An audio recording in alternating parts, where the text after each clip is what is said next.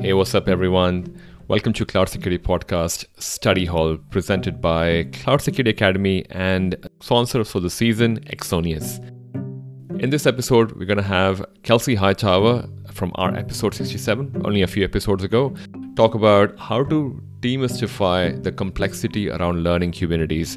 This is a special series that would continue to be part of the Kubernetes month, and we would include this every time we run a special series month. So you might see more series like the Kubernetes month. There might be more flavors. So this is the first edition. Let us know what you think. But for the moment, Kelsey Hightower explaining how do you go through and understand Kubernetes despite the complexity that's around it in the blogs you read and everything else you see.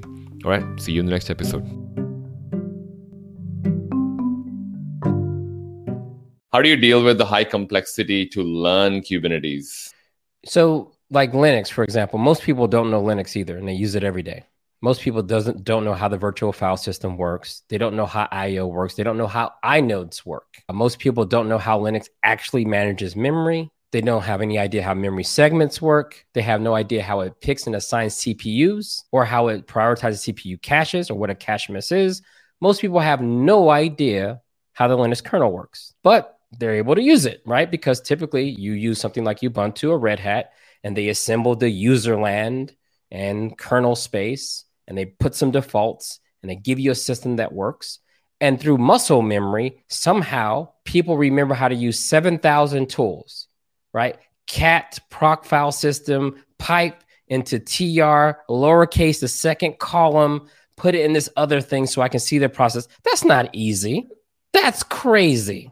But we know how to do it, so it doesn't seem so scary because a lot of us have been doing it for so long that we think we understand, like a bash shell versus all the other interfaces in the kernel. This stuff is just, it's not even compatible, right? We piece it together. So number one, Kubernetes is new. So if you've never seen Kubernetes before and you really want to understand it at the degree that I've been talking about with the kernel, like how does etcd work?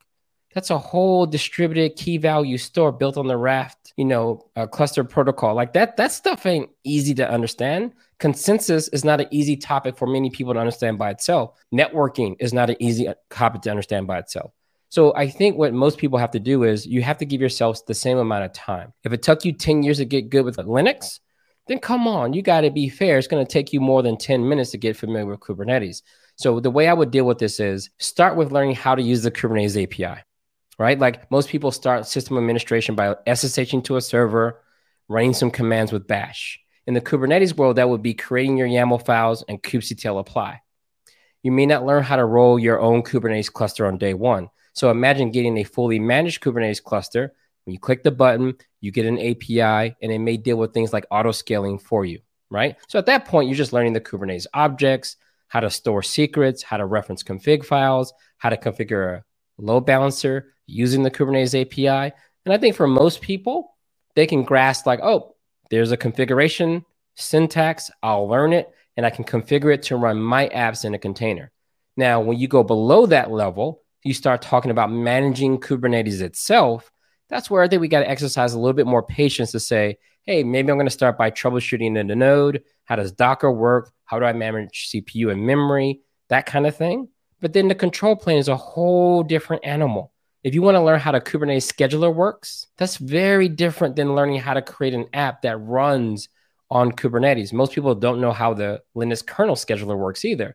So I think what we got to do is make sure that we don't try to lump in all aspects of Kubernetes on day one. Use the API, and over time, learn how to manage the underlying system if it ever comes to that.